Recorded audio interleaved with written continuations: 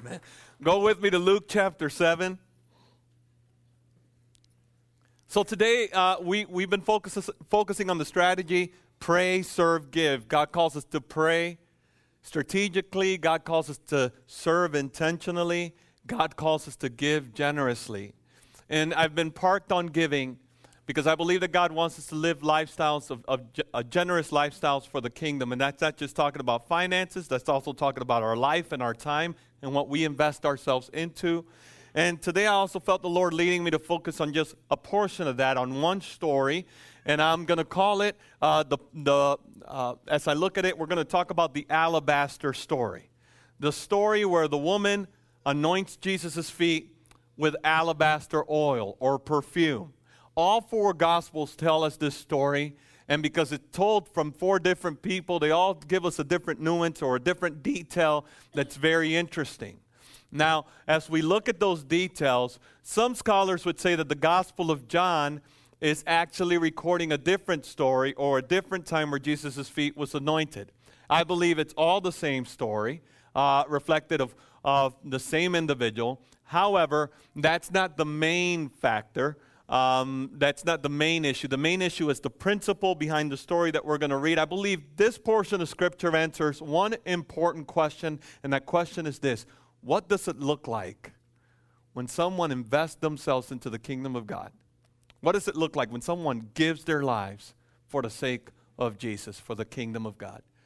What happens when we give what He is worthy of? What happens when we give Jesus what He is worthy of? So as we look at this portion of Scripture, I believe that it answers that question. Before we dive into those verses, I want to remind you that Matthew 13:44 says this, that the kingdom of heaven is like a treasure hidden in the field, which a man found and hid again. And from joy over it, he goes and sells all that he has and buys that field. In other words, what Jesus is saying, eternal life, and having a relationship with the Father, and the Father having a relationship with us, and knowing that we belong to the kingdom, that's comparative to someone finding some great treasure that's so powerful, so awesome, so great that they're willing to give up everything that they have for the treasure that they just found. Heard a story as I was preparing this message of a volunteer at a hospital, at a cancer institute, where there was this child that needed a blood transfusion, and the only one that can give the blood that she needed was her brother, who was a 5-year-old. The doctor was trying to explain to the 5-year-old what's going to take place to see if the 5-year-old was going to be okay with the situation. The 5-year-old said yes. They hooked him up, and they began the blood transfusion, and it was happening. The little boy looked at the doctor and said, well then, do I start dying right away, or when will I die? Because the boy in his mind basically had decided, it's worth me giving my life for my sister, and I'm okay with it. Just tell me when I'll die. And I thought, what a beautiful, beautiful picture of total surrender. And as I looked at it, I said, that's the kind of surrender God calls from His church. Church that says, God, I give you my life. I don't know where you're going to lead. I don't know what the future looks like, but I give it to you.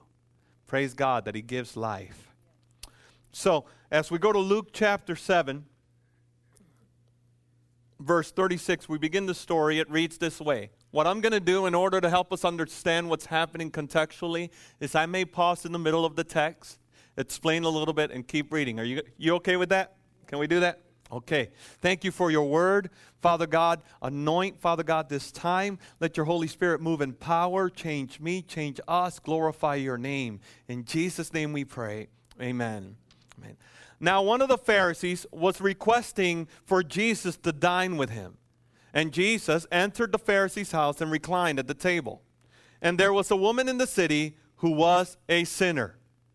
And when she learned that he was reclining at the table in the Pharisee's house, she brought an alabaster vial of perfume. Let's pause.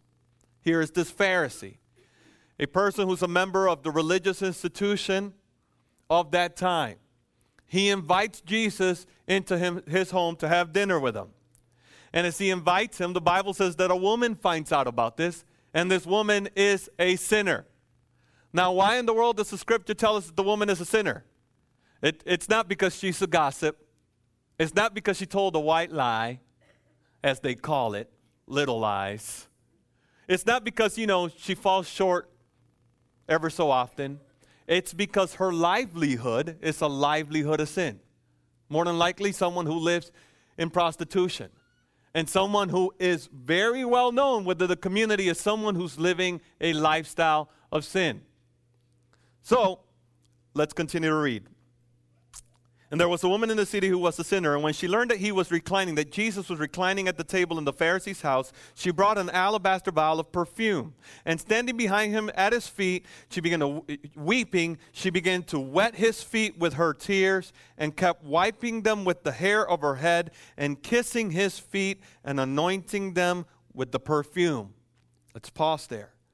We often have this picture of Jesus maybe sitting at a table, and we may think that the woman would be in front of him washing his feet. But the way that they would actually sit back in those days, because tables weren't made the ways that we have them, is possibly Jesus is sitting like this, with his feet behind him, reclining at the table. And this woman then comes from behind and begins to wash Jesus' feet. And it's very interesting what's happening here, because she enters into a very religious home. She knows that she's going to be judged. She knows that she's not welcomed. She does not care. She goes right to Jesus. She takes this expensive perfume. Another gospel would say that the perfume was worth 300 denarii. What does that mean? It means a year's wage. Imagine a year's salary worth perfume. That's serious. That is some serious stuff. And in order for her to use this perfume, she would have to break the jar, which means that from the moment that jar is broken, it had to be spent. So to break that jar, she was fully committed to anoint the feet of Jesus, and then she does something else that's culturally unacceptable. She takes her hair down. As a woman, this is not acceptable in Jewish culture at the time, and she weeps and dries his feet with her hair, which implies that her weeping was so strong. Can you imagine this scene? Here is this woman. She comes in. Everybody's looking at her. She kneels before Jesus. She begins to weep over his feet, breaks open a year's salary wage perfume, pours it on Jesus' feet, weeps over his feet, and dries them with her hair. That is extravagant, right? That is radical stuff. Now, wet his feet with her tears and kept wiping them with the hair of her head and kissing his feet. Now, let's stop right there. Sister was kissing his feet. I mean, it's not like she's wearing he wore Jordans or anything, right? I mean, we're talking about the shoes that they wore was just soles, which means that everything was exposed to the dirt and the dust and everything. And here she is worshiping the Lord by kissing his feet and anointing them with the perfume. Now, when the Pharisee who had invited him saw this, he said to himself, if this man were a prophet, he would know who and what sort of person this woman is who is touching him, that she is a sinner. Let's pause right there. So here is this man, and what is he doing? He's making a judgment call. Wait a minute, if Jesus was a prophet, he wouldn't accept this. So therefore, in his mind, judging Jesus, but he's not only judging Jesus, he's judging her. If Jesus knew who she was and what she does, there's no way he would allow this. So what was he doing? Basically judging that this woman was outside of the grace of God. One of the greatest sins the church has committed in the history of humanity is think that we know who God can reach and who God cannot reach. God is able. God is able. God is so able. And Jesus answered him. Let's pause there. Simon is thinking to himself, if Jesus was a prophet, he wouldn't let that woman who does that touch him. He's thinking that. And Jesus answered him. You see the problem there? Can you imagine that kind of issue all the time? I mean, it'd be like troubling being a disciple and having a wrong thought and Jesus answering you. Right? I mean, these people are thinking, and then Jesus says, oh, let me address that thought. Yeah. Can you imagine how nerve-wracking that could be? And he does that often throughout Scripture. And Jesus answered him and said, Simon, I have something to say to you. And he replied, say it, teacher. A moneylender had 2 debtors. One owed 500 denarii and the other 50. When they were unable to repay, he graciously forgave them both. Which one of them will love him more? Simon answered and said, I suppose the one whom he forgave more. He kind of says this begrudgingly. Kind of says this with, well, I suppose the one who's forgiven more is going to love more, right? And Jesus is now trying to expose the heart of Simon and also expose the heart of this woman that is anointing Jesus' feet. Now, you have judged correctly, Jesus said. Turning toward the woman, he said to Simon, do you see this woman? I entered your house. You gave me no water for my feet, but she has wet my feet with her tears and wiped them with her hair. You gave me no kiss, but she, since the time I came in, has not ceased to kiss my feet. You did not anoint my head with oil, but she anointed my feet with perfume. For this reason I say to you, her sins, which are many, have been forgiven, for she loved much. But he who is forgiven little loves little. Then he said to her, your sins have been forgiven. This is one of the greatest statements that got Jesus in trouble. Forgiving sins.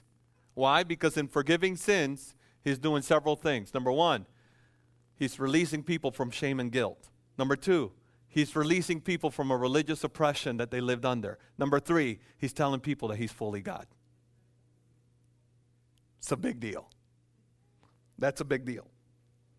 Those who were reclining at the table with him began to say to themselves, who is this man who even forgives sins? And he said to the woman, your faith has saved you. Go in peace. What an incredible story.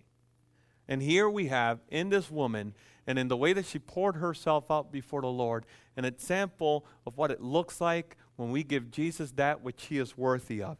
Let me tell you what happens. When you begin to walk like this woman and you give Jesus the worship and the adoration that he's worthy of, number one, you will face opposition. You will face opposition. I want you to notice what took place. Several people opposed her. Number one, the Pharisees opposed her and judged her. Said, you're wicked, you're outside of God's grace. Basically, this is a wicked one. You have no place. I can't believe Jesus is allowing this to happen. This basically tells us who he really is. The Pharisees judged her. Number two, Judas, who was one of the disciples of Jesus, in another portion, in another gospel said, looked past his own sins, and he had this self-righteous statement. You ever been around people who make self-righteous statements? I know you don't. You've never heard that, or you never made one. But Judas said, can you believe this? What an incredible waste. We could have taken this perfume and given it to the poor while he was stealing from the offering bag. It's interesting. A lot of times people who make self-righteous statements are able to overlook their own sins. I'm going to walk away from that one. And even the disciples considered her giving an extravagant waste. And the Bible says that they were indignant, and that means that they were annoyed and angry because they thought there was better use for that perfume. I want you to think about it. The King of Kings, the Lord of Lords, getting ready to go to the cross, die for our sins, and rise from the grave. And they couldn't perceive it. And in their mind, this perfume could have been used for something better. When you and I make a commitment to live our lives sold out for Jesus and give our all to Jesus, we are going to find opposition. People will judge your spiritual connection to God because of your gift to God. You begin to live sold out for Jesus, and people are going to begin to judge you. They're beginning to say, well, what are you doing? Why are you wasting your time? Why are you spending so much time at the church? Why are you giving so much? What an incredible waste. You could be doing this and that. People will just plainly oppose you when you begin to follow the will of God. I heard this pastor, Dan Betzer, share this story. He's a pastor in Fort Myers. His church was going bankrupt, where they had at least something to the extent they were expecting to close in 3 months. And the Lord said, okay, I know you're closing, but I still want you to have a missions banquet and raise funds for missionaries. He said, how am I going to do that when we can't even pay our mortgage, God? You know, he's wrestling, of course, in prayer, believing that the Lord is leading him. He said, God, I can't do that. He said, the Lord says, no, you can, because I'm calling you to do it. But we don't have the resources. But I'm not counting on your resources. I'm like God.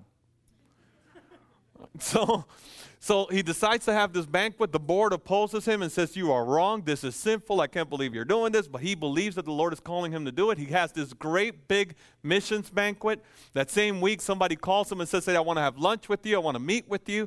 And they have a meeting. And that Pastor Dan Betzer meets with this man and says, I can't believe you had a missions banquet with the church in debt the way that it is. And here is Pastor Dan saying, oh boy, I really want to sit here throughout a lunch hour hearing this person correct me on what I believe God really called me to do. And he was just upset. But before he knew it, that man took out his checkbook and said, I believe God called you to do that in faith, and God's calling me to do this in faith. Wrote out a check for $120,000 to help the church get out of debt and staff the church so that they could do the work of the ministry. To this day, that church is still operating, and they've made a commitment before God. They will keep $0 in the bank account. Every month, they make sure whatever access they have, they give towards the mission field. They are one of the top giving churches in the nation towards mission work, globally speaking. That's amazing. Isn't that incredible? Everybody wants a faith story like that.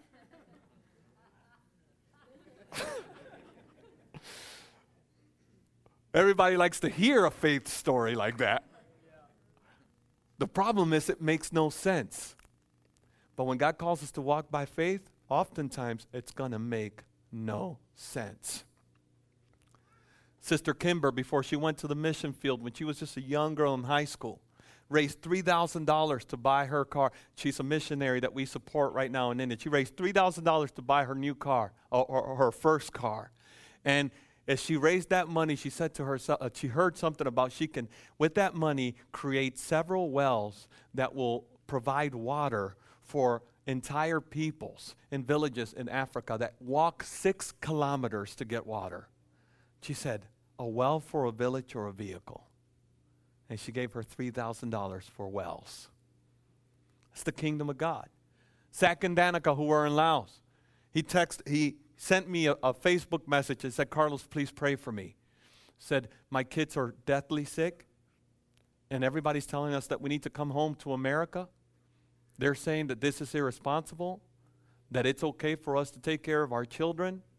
And I just believe that the Lord is telling me if you go back to America, that's the lust of the world, the lust of the eyes, and the pride of life. You need to trust me for your healing. I read that message like, whoa. That's powerful. When God calls you to walk by faith, even those who you think will support you, even they sometimes stand to oppose you. I think of people around this church and the way that God uses them to surrender their lives for Jesus. I think of Jim Werner, who comes in every Monday, and the volunteer crew, and Tom Ramirez, who come in and take care of the church and make sure that everything looks good so that it could be ready for us to use. They're giving up their time with no pay whatsoever, right? But they're giving it for the sake of the kingdom. Why? Because they believe. They're giving God what he's worthy of. I think of Brother Nick Bailey. Remember when we were sitting down and God said to him, I want you to give up racing for me. And I remember how hard that was when God called him to surrender that for him. That was beautiful. But it was what God called you to do. And the way that God, you have grown since you surrendered that to God, it's incredible. I think of Tim and Chevy, how they moved out of, Bono back into the heart of the East, Toledo, because they felt the Lord called them into that area. I think of Doug and Tina Christensen, who were in Toledo area, and they're here now, but they live in Columbus. And they left everything here in Toledo to go to Columbus to be a part of an inner city church with no promise of anything happen other than doing the ministry and carrying the cross of Jesus Christ. I think of Greg and Ashley, who 2 years ago said, Pastor, what if God called, they lived in Columbus, says, what if God called us to the rock?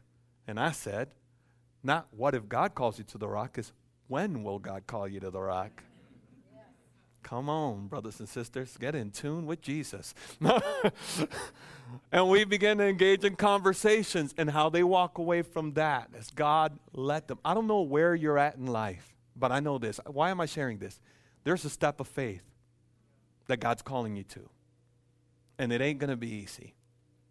There will be opposition, but it is the hand of God for you. When you believe to live for God and do the things that God calls you to do, you will have opposition. But let me tell you, when you do that, which God called you to do, when you give God what he's worthy of, this too will happen. You will welcome Jesus the way that he deserves to be welcomed. You will welcome the presence of Jesus the way that his presence is deserved to be welcomed. When Jesus went into that home, there was a lot of nonverbal communication. Anybody married in this house? Anybody ever felt like you were, like your wife was telling you something without telling you anything? It's like it's very thick in the atmosphere. Nothing's been said. It's like, babe, is everything okay? Oh, I'm fine. And you start praying in the name of Jesus. Yea, though I walk through the valley of the shadow of death. You start speaking in tongues saying, Lord, deliver me from this hour. Give me the gift of the sermon because I don't know what's happening. Anybody ever been there, right? It's like, when she says nothing, and that means you better start being a prophet and figuring it out. Because I ain't telling you. I do a lot of marital counseling. That never happens in my home. I'm just from talking to others. There's a lot of nonverbal communication that was taking place as Jesus came in. In that culture, when people are welcomed into a home for dinner, you give them water for their feet because their feet's been dirty from walking on the ground. You kiss them because it's a typical welcome. Men would kiss men on the cheek to say, I welcome you into my home. We're brothers. We're having communion. And then you would anoint their head with oil. Right? In other words, you're saying you're welcomed. This is your home. You are received. When Jesus came in, everybody was welcome, but Jesus got no water for his feet. Jesus got no anointing in his head, and he wasn't greeted with a kiss. And everybody in the house said, oh, snap. Something happening here. You ever been in a meeting or in a classroom where somebody came in and you knew that there was awkwardness, but nothing has been said? That's exactly what's happening here.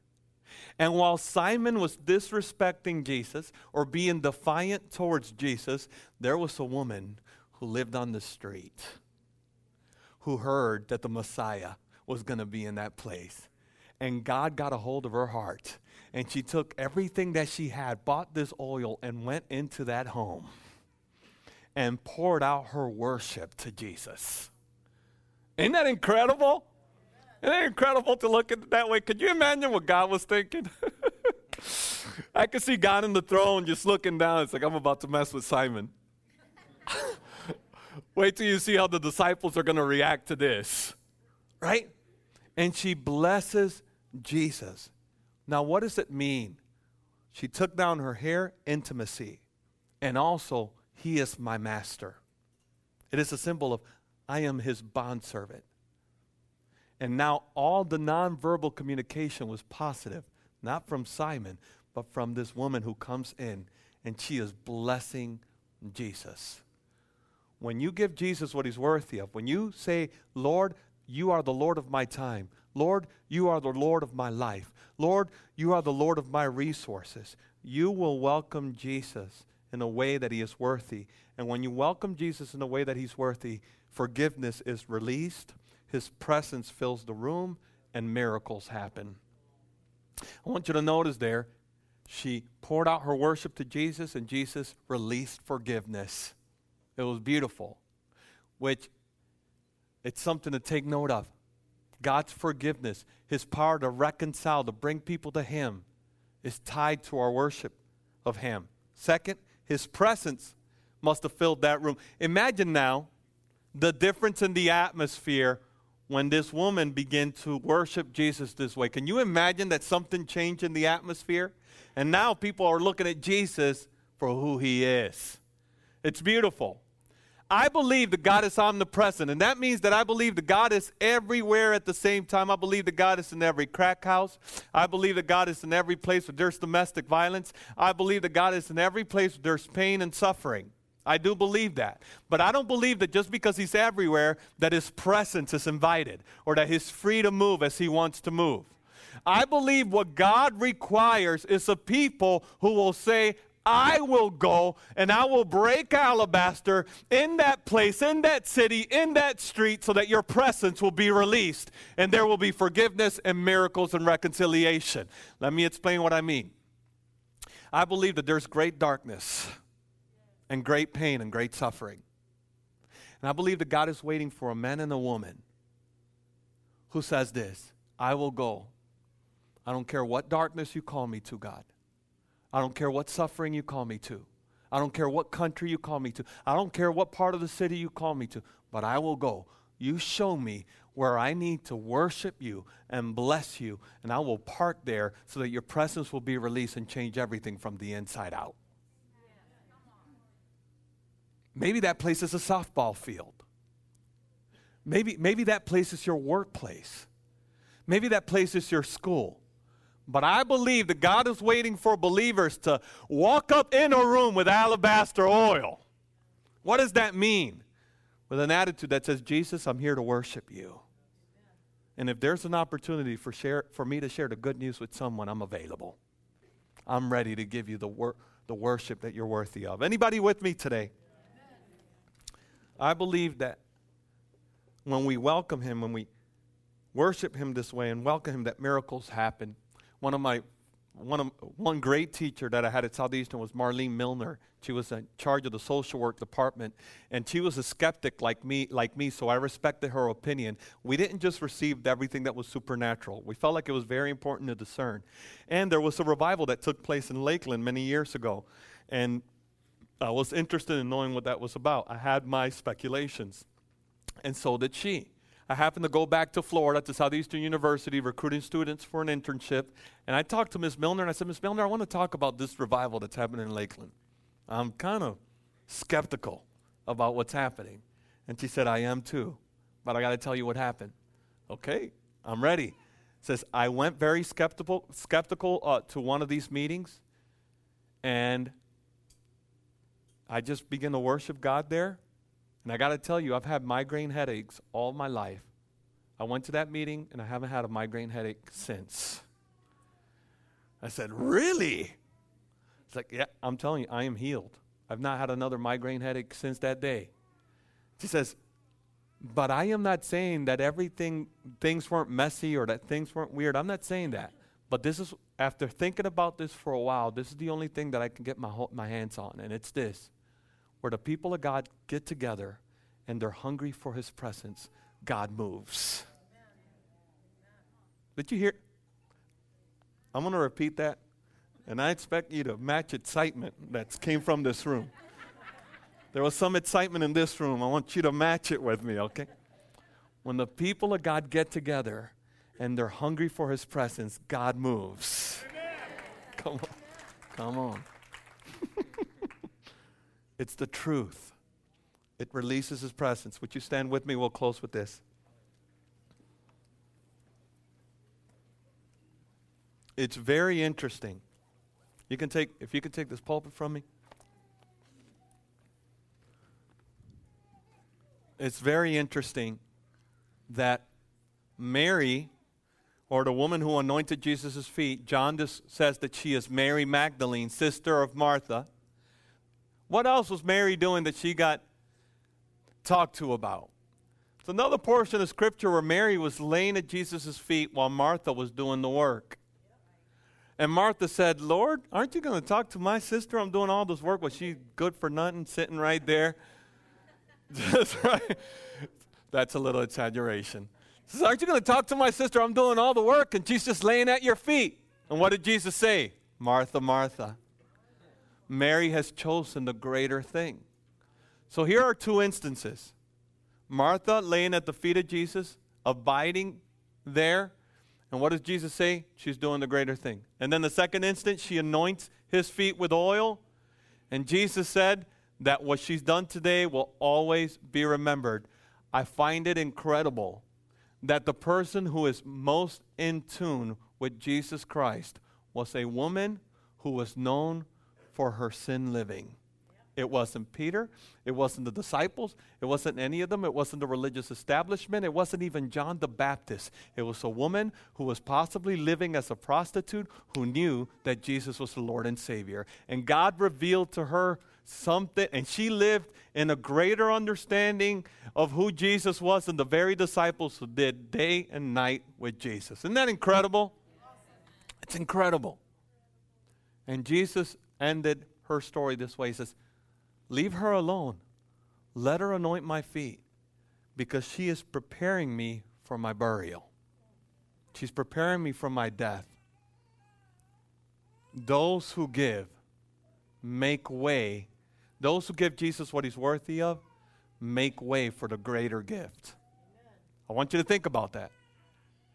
Mary was used by God to basically usher in the rest of God's plan. What was that? To die on the cross for your sins so that you can receive mercy, so that you can receive grace, forgiveness, and restoration. She's a part of that salvation story. She was used by God to be a part of God's great plan. What a beautiful story. And if we make a decision to give our life, to give our time, to give our resources to God, we're going to be a part of a greater story. And we're going to be a part of releasing a greater gift bigger than us. Father, thank you for your word today.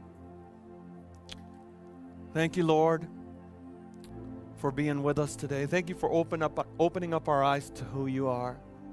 I thank you for your anointing for today. Thank you for breaking the yokes, oh God. Thank you for giving us life. Hallelujah. Lord, we say we want to be like Mary. We don't want to have a defiant attitude towards you. We want to say yes to your will. Hallelujah. With every head bowed and every eye closed, as you're here today, you're saying, you know what, Pastor? I believe that the Lord is calling me to walk by faith, but it's not logical. And I've been holding on to logical when the Lord is telling me, you know, you need to trust me and walk by faith in this. Maybe there's something that God wants you to do with your life or your time or your resources. I don't know, and I'm not lifting another offering. I'm not interested. But you know that God is calling you at this point to walk by faith. And that means that there's something you got to give up. You got to give it, put it in the hands of Jesus. Right where you're at, would you raise your hand if that's you? Saying, you know what, I know the Lord is calling me to walk by faith. There's a step of faith God's calling me to make. And I have to stop depending on my own strength and on my own thinking, and I got to trust the Lord. Let's pray. Father, I'm raising my hands with my brother and my sister because I know that there are things you're calling me to walk by faith in. And as I stand before you, God, I say I surrender. As we stand before you, God, we say we surrender. And we pray, Holy Spirit, would you teach us how to walk by faith, how to trust you in the midst of opposition, how to trust you and welcome you, God, the way that you're worthy of. Lord, we say yes to you. We say yes to you. Now, if the altar workers can join me here at the altar, I'd like to welcome you at this time.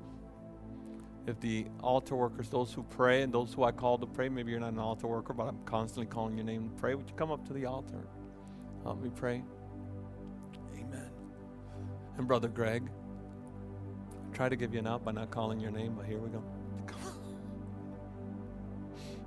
Nick, I'd like to help, if you could help me. Amen.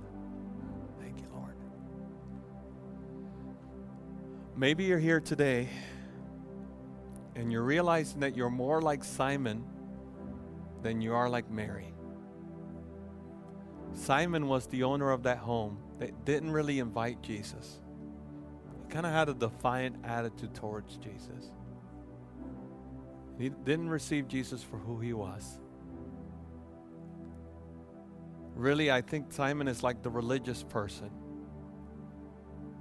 coming to church by and by, doing the things that we're supposed to do, but we know that in our hearts, we're far from Him. We're far from having the kind of posture that says, I need the Lord. I need to worship Him. Maybe you're here or you're not a part of the church or the religious establishment, but you know that your heart has been in a place that's been far from the Lord. And today you're saying, I bring my heart to Jesus. I bring my heart to Jesus. Church, listen to me. I know that I've been serving the Lord most of my life now. And I know what it is to be in the church and be lost in the church. Maybe you're here today and you're saying, my heart posture needs to be right before the Lord. If that's you, we'd love to pray with you. Would you come up to the altar right now? Let's just say before the Lord, Lord, I respond to you. I want my heart posture to be right before you. I want to be like Mary. I want to worship you and give you the worship that you deserve. I don't want to do all the right things and yet know in my heart that I'm far from you. Maybe you're saying, I don't want to live my life far from your presence. So I know that the way that I'm living is not welcoming you in my home. I say that I know you and that I welcome you, but my home does not reflect that you're welcomed by me. If that's you, would you come to the altar right now? We'd love to pray with you. We love to pray with you. The altars are open. Amen. Well, let me pray for you, church, as I release. If you would raise your hand, if you can, if you're able, if you're willing. May your life be like alabaster poured out for Jesus. May your life reflect a person who sold out to the Lord, giving Him completely what He's worthy of. May God's grace and love reach you, that you would know His forgiveness, that you would know His presence, that you would know His miracle power alive in you. In Jesus' name I pray. Amen. And God bless you, church. Thank you. The altars are open. We'd love to pray with you. If you're welcome to come up.